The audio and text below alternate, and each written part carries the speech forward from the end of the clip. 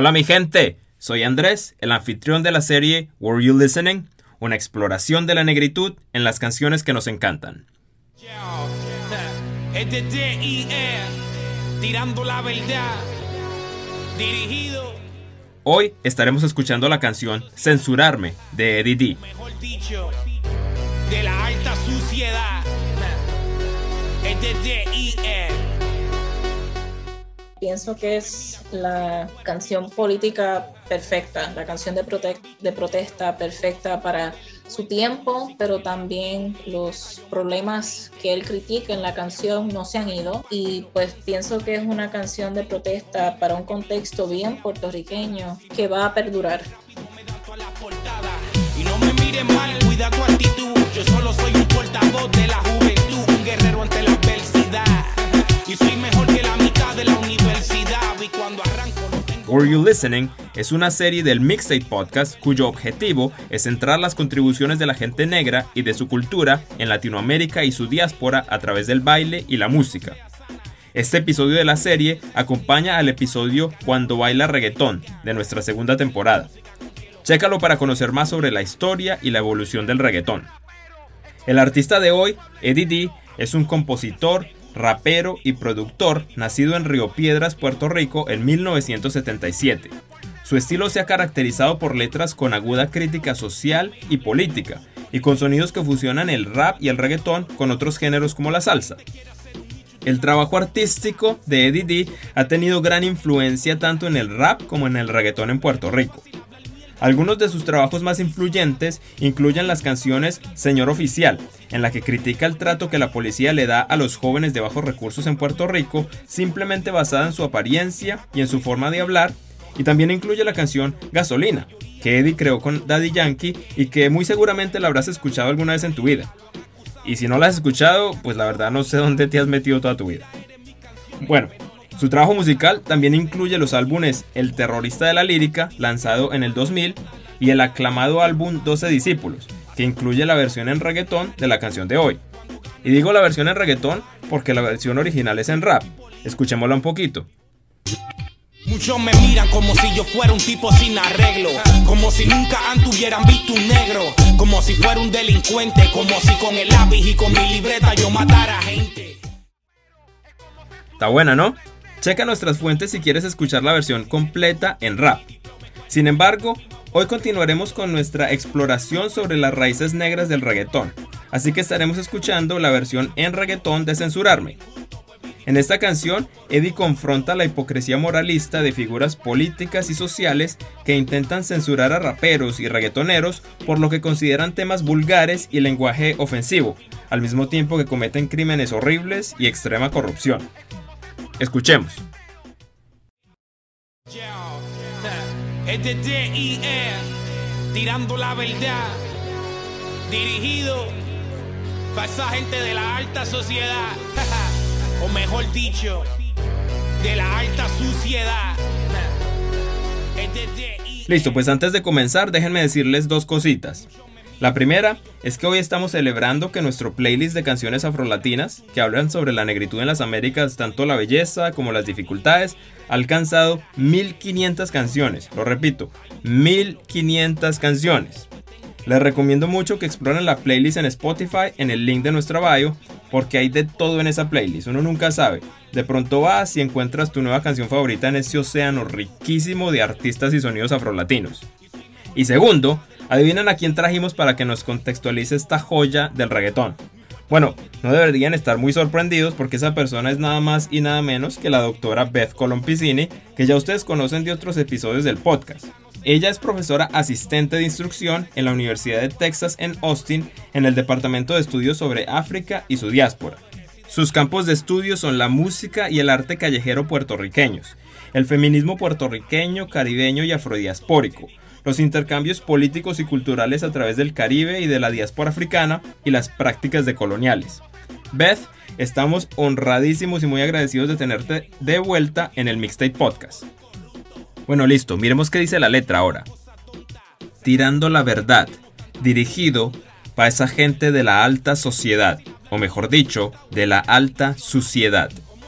El estilo combativo e incisivo de Eddie D está plasmado en las primeras letras en las que él nos clarifica desde el comienzo a quién le está dedicando esta canción y cuál es el punto de la canción, el cual es cuestionar lo que mucha gente cree que es la alta sociedad y revelar las hipocresías inherentes en esta noción de alta sociedad. ¿Cuál es el rol que Eddie ha jugado en el desarrollo de lo que es el reggaetón? Eddie D fue una parte gigantesca del género y fue una figura bien interesante dentro del género cuando estaba activo y hasta el día de hoy se puede decir. Él empezó a hacer música a una edad bien temprana y trabajó como bailarín de reparto en los tardíos 1980. Que creo que eso le dio un entendimiento de la música diferente y una musicalidad diferente, un entendimiento diferente en cuestión de la producción de música, porque a cierto sentido tenía una mente de bailarín también. Y cuando uno baila, uno entiende la música de una manera diferente a la gente que no baila y que produce música al ser no bailarines. Y pues en el tiempo que se metió al estudio a grabar música, ya pues era productor, liricista, rapero, y pues era un artista bien formado en ese renglón por todas sus habilidades y toda su expertise diferente que trajo a su producción y a su carrera. Otra cosa que pues no se ve al momento y como consumidores que lo ponen aparte de otros exponentes del género y que ayudó mucho al género a desarrollarse, es que él siempre tenía una visión clara para su música y el impacto que él quería tener con su música, y además tenía una ética de trabajo increíble y bien admirable. Él era un perfeccionista y todavía lo es. De cierta manera, el perfeccionismo tiene cosas negativas. Él siempre pues era de ese tipo de artista y productor que tenía una letra o un ritmo ya hecho y le encontraba algo que quería cambiar.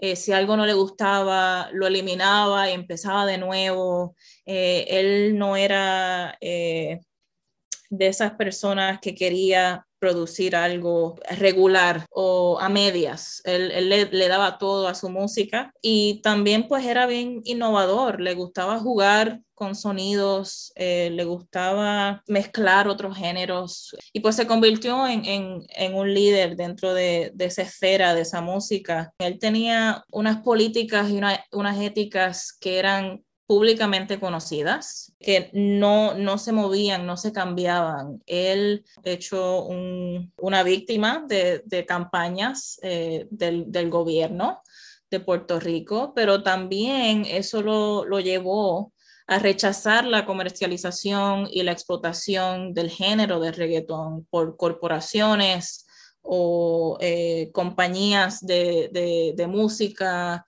intereses foráneos que otras figuras contemporáneas a él, como Daddy Yankee, que es uno de sus colaboradores en este álbum y un ex amigo de él, y pensando ahora contemporáneamente una figura como Bad Bunny, que ellos se han completamente entrelazado en esa comercialización y han hecho dinero de eso y se sienten cómodos en eso. Y pues eso llevó a que el pico de la carrera de Eddie D fue esos mediados 2000 y que después de eso no fue tan activo y ahora pues se considera un artista retirado porque no le gustaba esa dirección explotativa y comercial e hipercapitalista que el género iba a tomar. Muchos me miran como si yo fuera un tipo sin arreglo, como si nunca antes hubieran visto un negro, como si fuera un delincuente, como si con el lápiz y con mi libreta yo matara gente. Y cuando me asomo hay un par que lo piensan para darme promo, pues tengo que joderme para que mi noticia sea publicada. Si mato a alguien rápido me dan todas las portadas. Muchos me miran como si yo fuera un tipo sin arreglo, como si nunca antes hubieran visto un negro, como si fuera un delincuente, como si con el lápiz y con mi libreta yo matara gente. Y cuando me asomo, hay un par que lo piensan para darme plomo, pues tengo que joderme para que mi noticia sea publicada, y si mato a alguien, rápido me dan todas las portadas. Aquí, Eddie nos presenta un componente racial de las hipocresías que él quiere cuestionar. Como rapero afropuertorriqueño, Eddie cuestiona los estereotipos negativos asociados con la negritud y cuestiona también la doble moral de los medios de comunicación que raramente cubren las inequidades e injusticias que enfrentan las comunidades negras, pero que actúan con increíble rapidez cuando se trata de cubrir acciones que refuerzan sus estereotipos negativos sobre la gente negra. Y no me mires mal, cuida tu actitud. Yo solo soy un portavoz de la juventud, un guerrero ante la adversidad. Y soy mejor que la mitad de la universidad. Y cuando arranco no tengo pausa. No importa si me dicen rebelde sin causa. Firme como piedra y confío más en un tecato de Santurce que en un juez de Montelledra. Y no me mires mal, cuida tu actitud. Yo solo soy un portavoz de la juventud, un guerrero ante la adversidad. Y soy mejor que la mitad de la universidad. Y cuando arranco no tengo pausa. No importa si me dicen rebelde sin causa.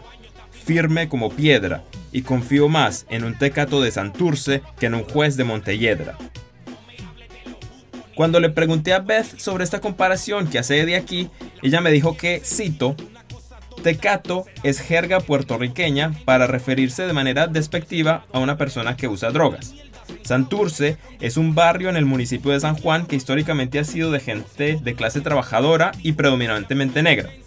En los últimos 20 o incluso 30 años, Santurce ha pasado por un proceso lento pero continuo de gentrificación, lo que ha cambiado el barrio completamente. Sin embargo, aún tiene esa connotación de ser un sitio que era de gente de clase pobre y trabajadora, peligroso, lleno de criminales y drogadictos, en opuesta contradicción a un lugar como Montelledra, que es una comunidad cerrada, llena de profesionales ricos o de clase media alta, donde encuentras jueces, abogados, doctores. Así que él ahí, en esa parte de la letra, está haciendo de nuevo esa crítica sobre raza y sobre clase. Tal vez mi música no sea sana, pero yo no me inventé ni el sexo ni la marihuana. Pa'l carajo lo que nos critican. Esta es la música con que los jóvenes se identifican. Tal vez mi música no sea sana, pero yo no me inventé ni el sexo ni la marihuana. Pa'l carajo los que nos critican. Esta es la música con que los jóvenes se identifican. Beth, aquí Eddie nos está como diciendo, ¿saben qué? Yo no creo estas cosas, yo solo las estoy rapeando. Ayúdanos a contextualizar este golpe que le está dando a las inconsistencias moralistas aquí. Pienso que él está astutamente declarando que las palabras no son más peligrosas que las acciones. Él no está fomentando el uso de la marihuana, él no está fomentando el tener relaciones sexuales. Los raperos y de la manera que los reggaetoneros hablan de estos temas es sus propias prácticas, sus fantasías, sus experiencias, pero ellos no están diciéndole al pueblo, tienes que hacer esto. Los legisladores y los líderes religiosos y los moralistas siempre van a tomar estos temas y de la manera que se están proveyendo en esta música como, es una fomentación, es un llamado a, y eso no es lo que está pasando aquí. Él está hablando de ciertos temas y de ciertas experiencias, sea del sexo, de la marihuana, de la violencia, lo que sea, pero no es una fomentación y a la misma vez eso no está haciendo más daño al pueblo que cosas como la corrupción, la enajenación, el abandono, el abuso. Y pues él está dándole frente, su cara de frente a estos moralistas y estos legisladores y estos líderes que están pensándose más moral o más humanos que él, porque ellos no hablan de eso. Ellos no fomentan eso. De que lo hagan a puerta cerrada es otra cosa, porque siempre los hay, pero que ellos no están hablando de eso, no le están fomentando al pueblo de eso. Al contrario, están tratando de proteger al pueblo de eso y que eso lo hace mejor que él, Eddie D y sus contemporáneos, otros raperos. Y pues él está diciendo, no, estos son palabras. Yo con mi libreta no estoy fomentando nada, yo no estoy matando a nadie. Tú eres el que estás aquí perdiendo el tiempo conmigo, a la vez que en vez de servirle al pueblo, los estás abandonando, los estás abusando. Y pues eso es lo que está al centro de esta crítica. Censurarme por ser rapero es como censurar un pueblo entero. A mí no me importa si te gusto, si te disgusto, pues mi diploma en cuarto año está firmado por un corrupto. Censurarme por ser rapero es como censurar un pueblo entero. No me hables de lo justo ni de lo injusto, pues mi diploma está firmado por un corrupto. Censurarme por ser rapero es como censurar un pueblo entero. A mí no me importa si te gusto o si te disgusto, pues mi diploma de cuarto año está firmado por un corrupto. Censurarme por ser rapero es como censurar un pueblo entero. No me hables de lo justo ni de lo injusto, pues mi diploma está firmado por un corrupto. En el coro de la canción, Eddie usa explícitamente su identidad como rapero. Beth, cuéntanos un poco sobre el rol que el rap y los raperos jugaron en el desarrollo del reggaetón en Puerto Rico. Para mí, y esto lo digo como oyente y como crítica cultural y académica, los raperos son igual de importantes que los productores y los DJs que empezaron el género, para ser honesta. El liricismo y el flow son partes importantes de estos géneros de música contemporáneos como lo son el hip hop y el reggaetón. Los raperos tienen que ser igual de creativos, individuales y especiales como los productores.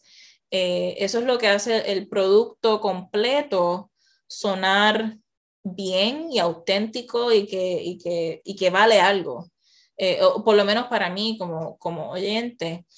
Y añadiría a eso que la mayoría de los raperos escriben sus propias líricas. Así que no solamente tienen que tener el flow y el delivery de las líricas, pero tienen que tener líricas. Y lo que quiero pues significar aquí, lo que quiero reseñar es que tienen que tener talento en rimas, en contar una historia, en decir algo que es valeroso y valioso a través de múltiples contextos y temas. Eddie D era político, pero también era divertido, algo que no todos los raperos son o que no todos pudieron o en el momento contemporáneo pueden como que balancear orgánicamente en su catálogo.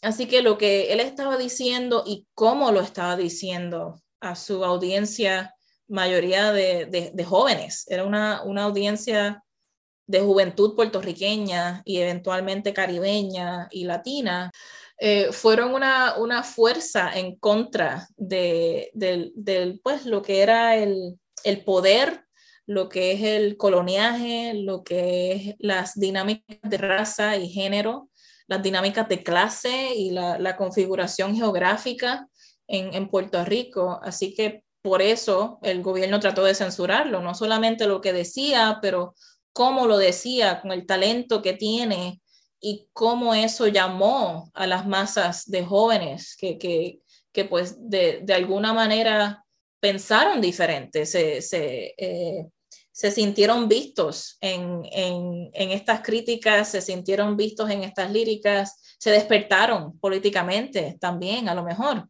Así que eso fue lo que llamó a que lo censuraran de la manera que lo censuraron. Bueno, eso me hace preguntarme si tendríamos reggaetón hoy si no hubiéramos tenido antes al rap.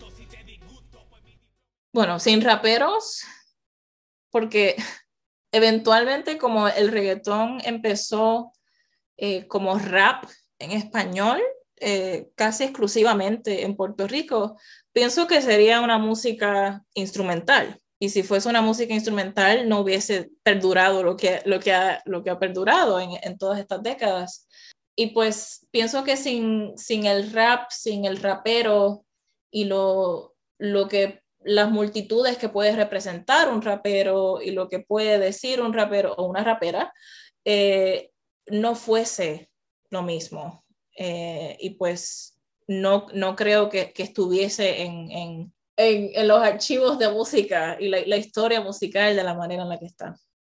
Pienso que sería una cosa tan diferente porque lo vemos en el lado de las mujeres, en el reggaetón contemporáneo más popular, mainstream, vemos a muchas de ellas que no son raperas, son cantantes y están cantando encima de una pista de reggaetón.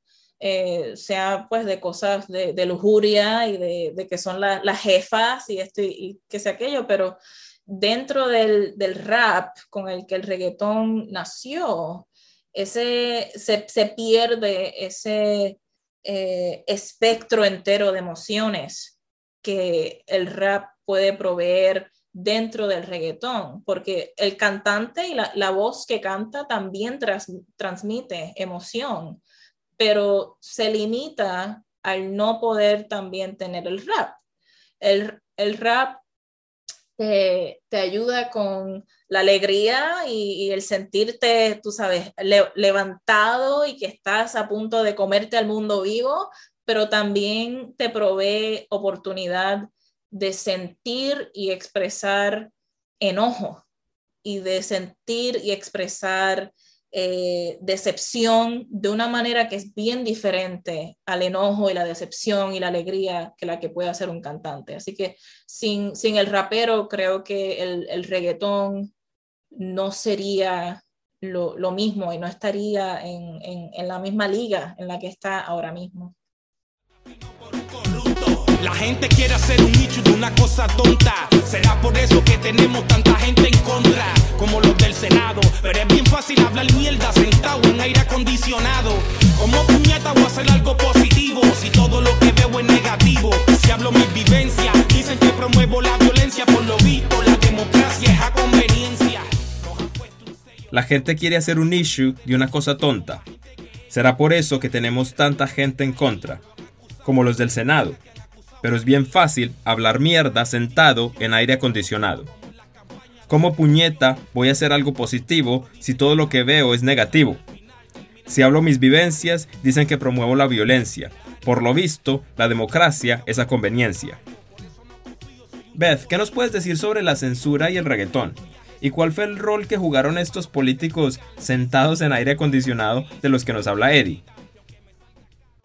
La práctica de la censura en cuestión del arte y en este caso la música tiene una larga historia en Puerto Rico, en otros lugares también, pero en Puerto Rico como tal tiene una larga historia. Y en cuestión del reggaetón, a causa de sus líricas y eventualmente sus videos musicales, ya cuando entra el video musical a esta subcultura o este género, fueron condenados públicamente por el gobierno puertorriqueño consistentemente desde los años 90 a los 2000 a causa de sus contenidos muchas veces sexualmente explícitos o altamente violentos.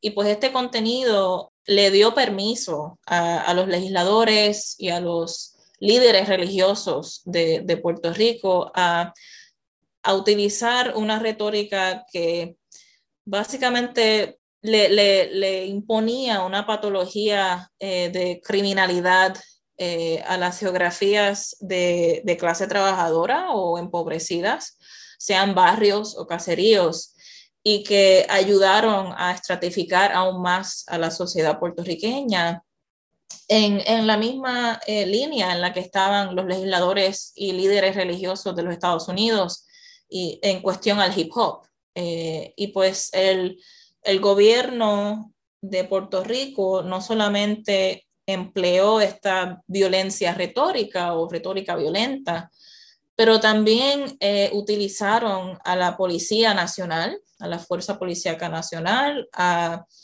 básicamente extraer estos materiales a la fuerza, sea de fiestas o de tiendas que vendían música, porque pues creían que esto promovía la pornografía y el uso de drogas.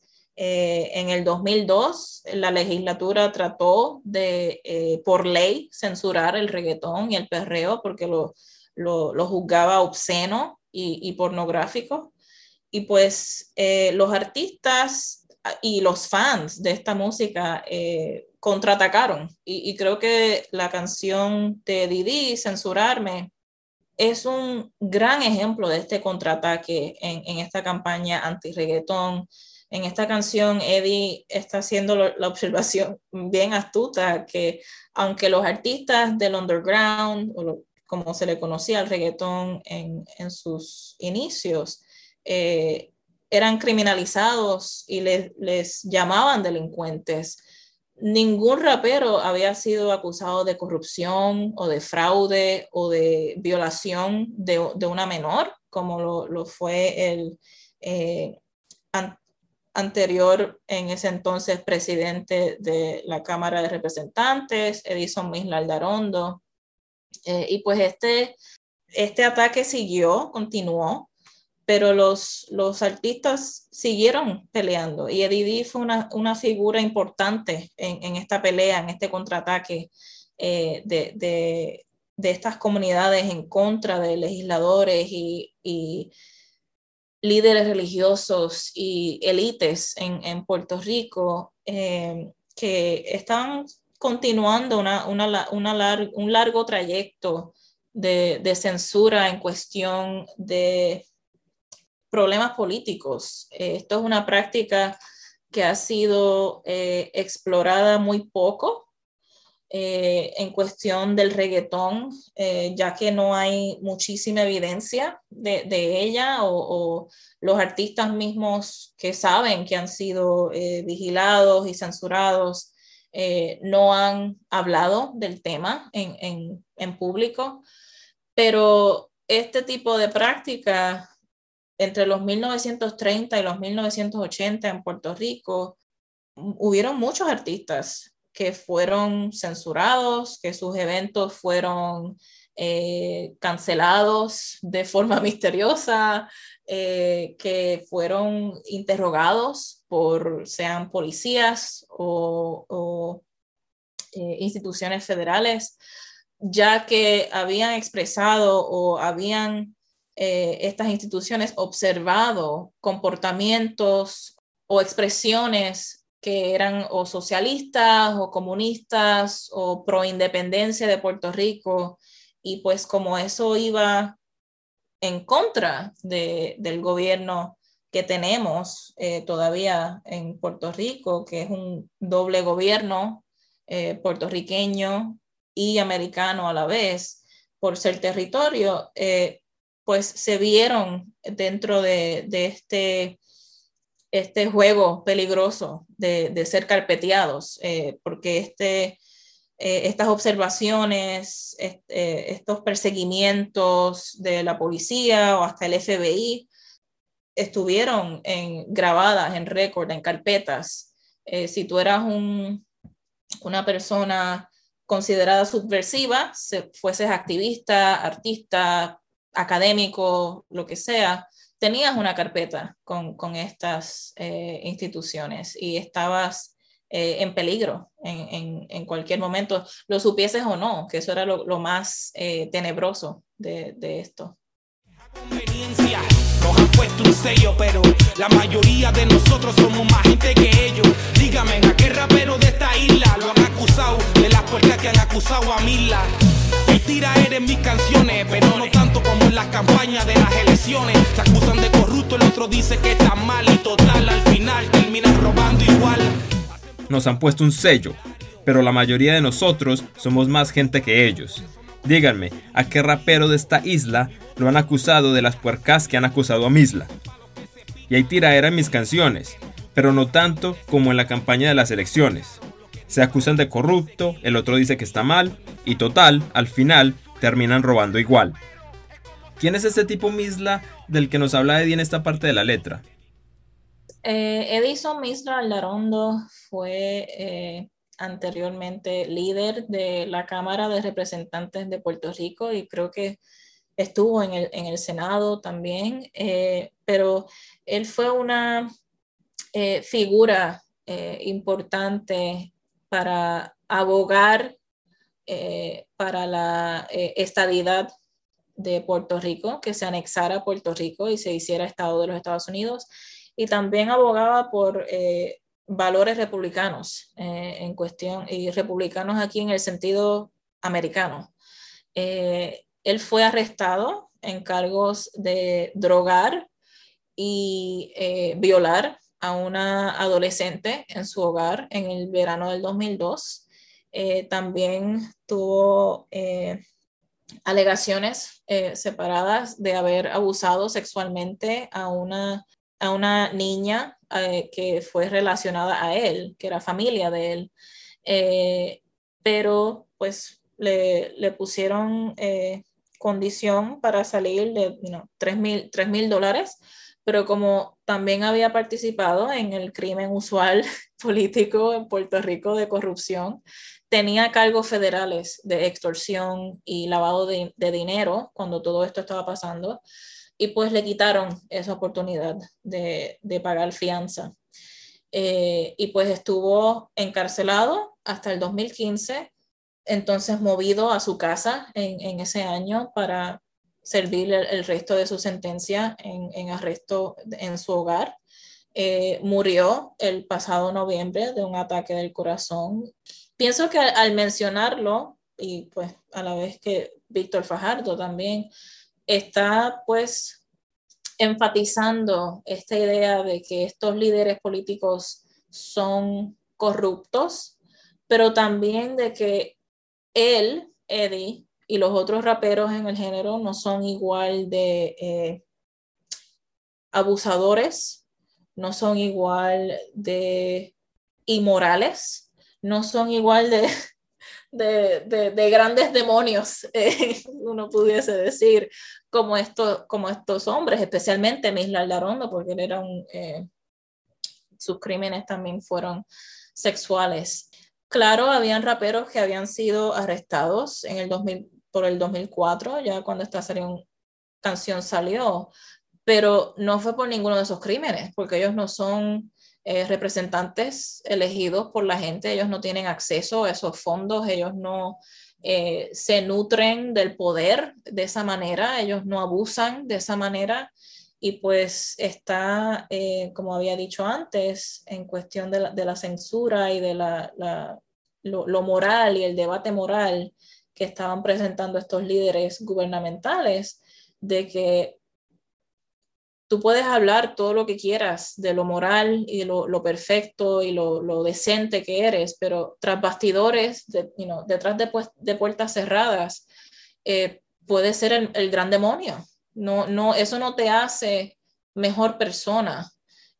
Lo que escondes, el crimen que escondes a la vez que estás hablando todas estas cosas morales, no te hace mejor que yo. Y pues está otra vez, como había dicho antes, siendo el espejo de estas personas. Hacen promesas para tu vecindario.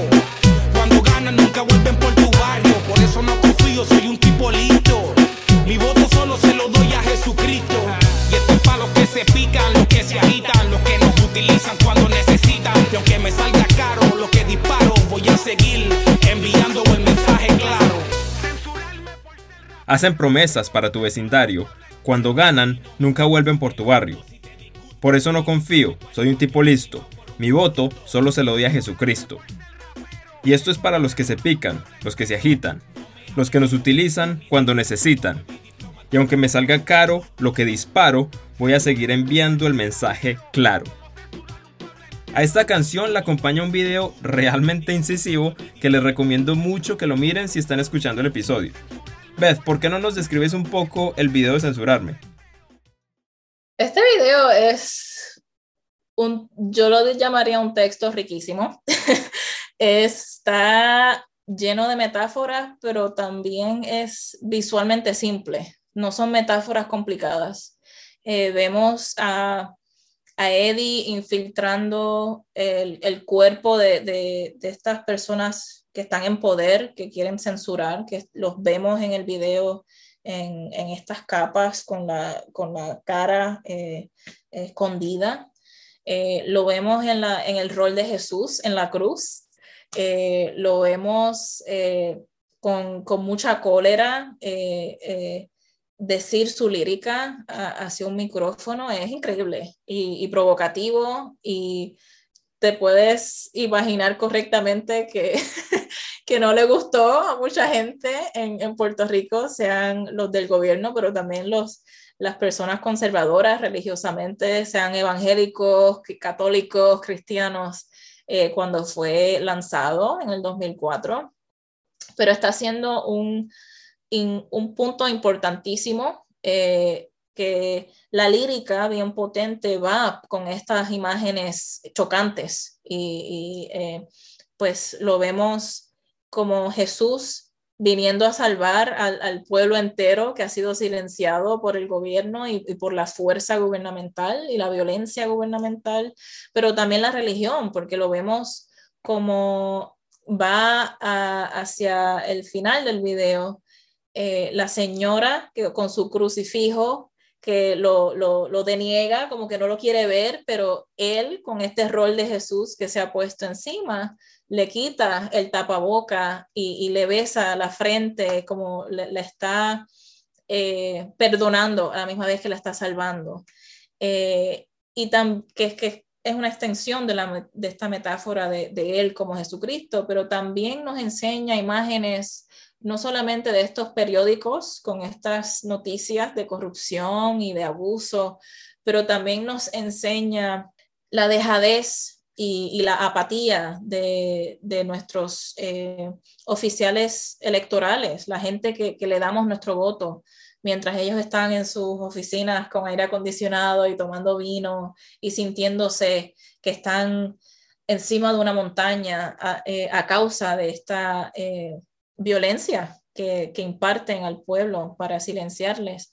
También vemos el rol de la Iglesia Católica y cómo también hace su daño, cómo indoctrinan y también a veces abusan a niños y niñas jóvenes. Y esto pues se ha visto históricamente y hasta el día de hoy. Estos son mensajes y críticas que pueden hacerse hoy mismo. Que pues no mucho ha cambiado, así que es un archivo sónico y visual que desafortunadamente en cuestión de los problemas de Puerto Rico nunca se va a poner viejo, nunca va a perder su validez. Censurarme por ser rapero es como censurar un pueblo entero. A mí no me importa si te gusto, si te disgusto, pues mi diploma en cuarto año está firmado por un corrupto. Censurarme por ser rapero es como censurar un pueblo entero. No me hables de lo justo ni de lo injusto, pues mi diploma está firmado por un corrupto. Censurarme por ser rapero es como censurar un pueblo entero. A mí no me importa si te gusto o si te disgusto, pues mi diploma de cuarto año está firmado por un corrupto. Censurarme por ser rapero es como censurar un pueblo entero. No me hables de lo justo ni de lo injusto, pues mi diploma está firmado por un corrupto. En el coro de la canción, Eddie dice, mi diploma de cuarto año está firmado por un corrupto.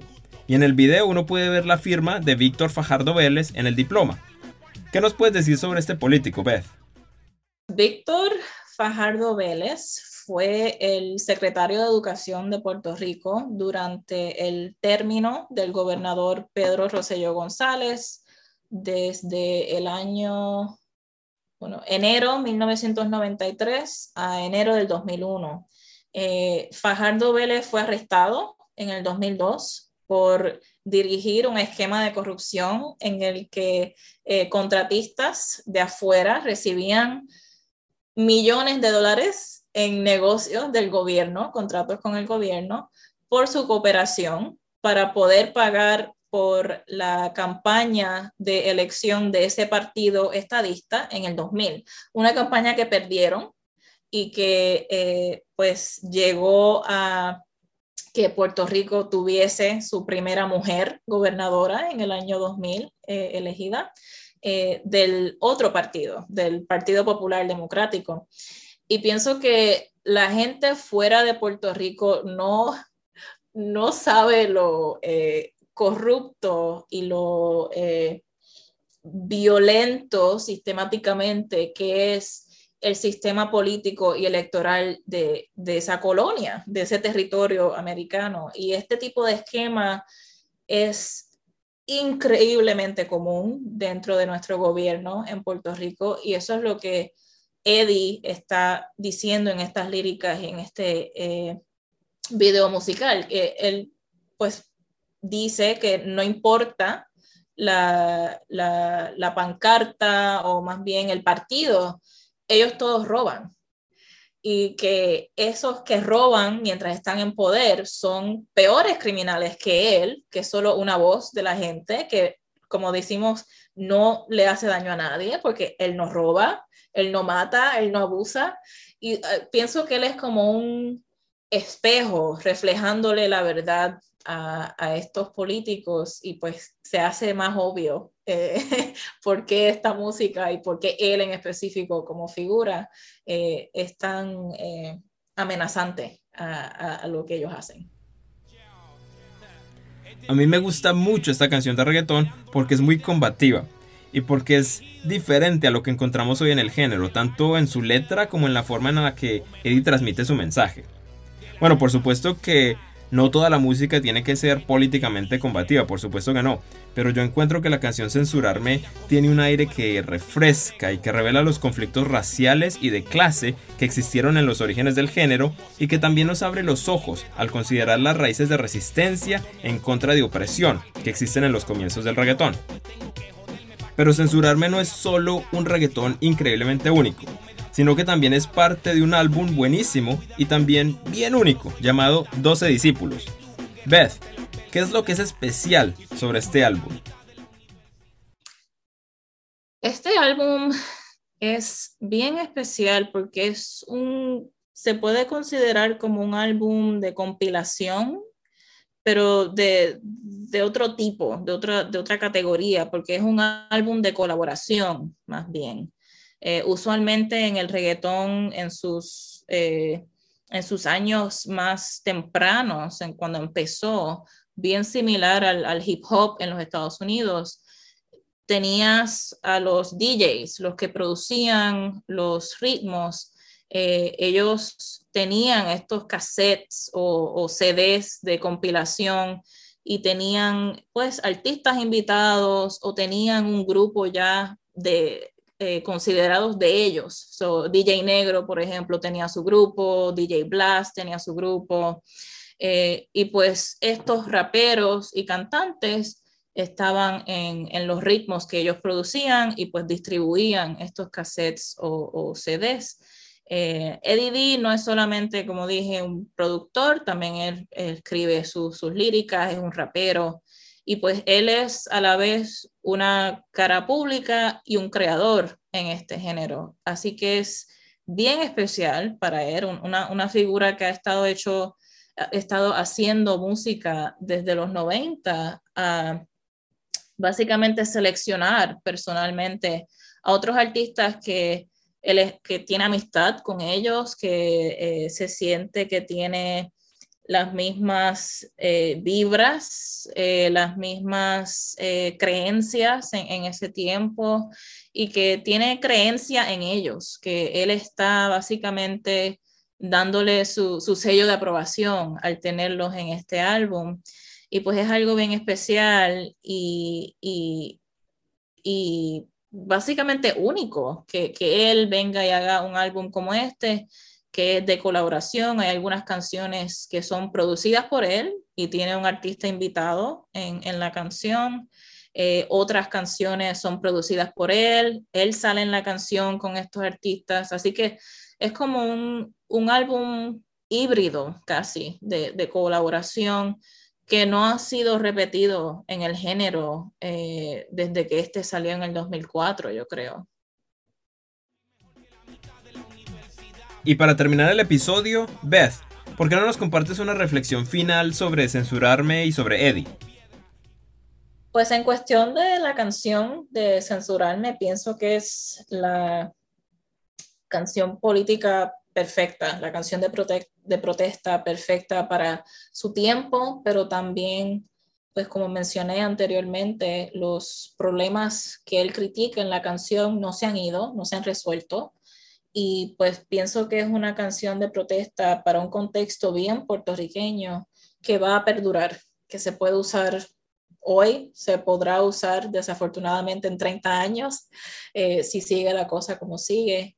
Y en cuestión de Eddie D como tal, no les resiento haber o sea, no me siento resentida por su decisión de haberse salido del ámbito, de haberse quitado de la música, de la producción, de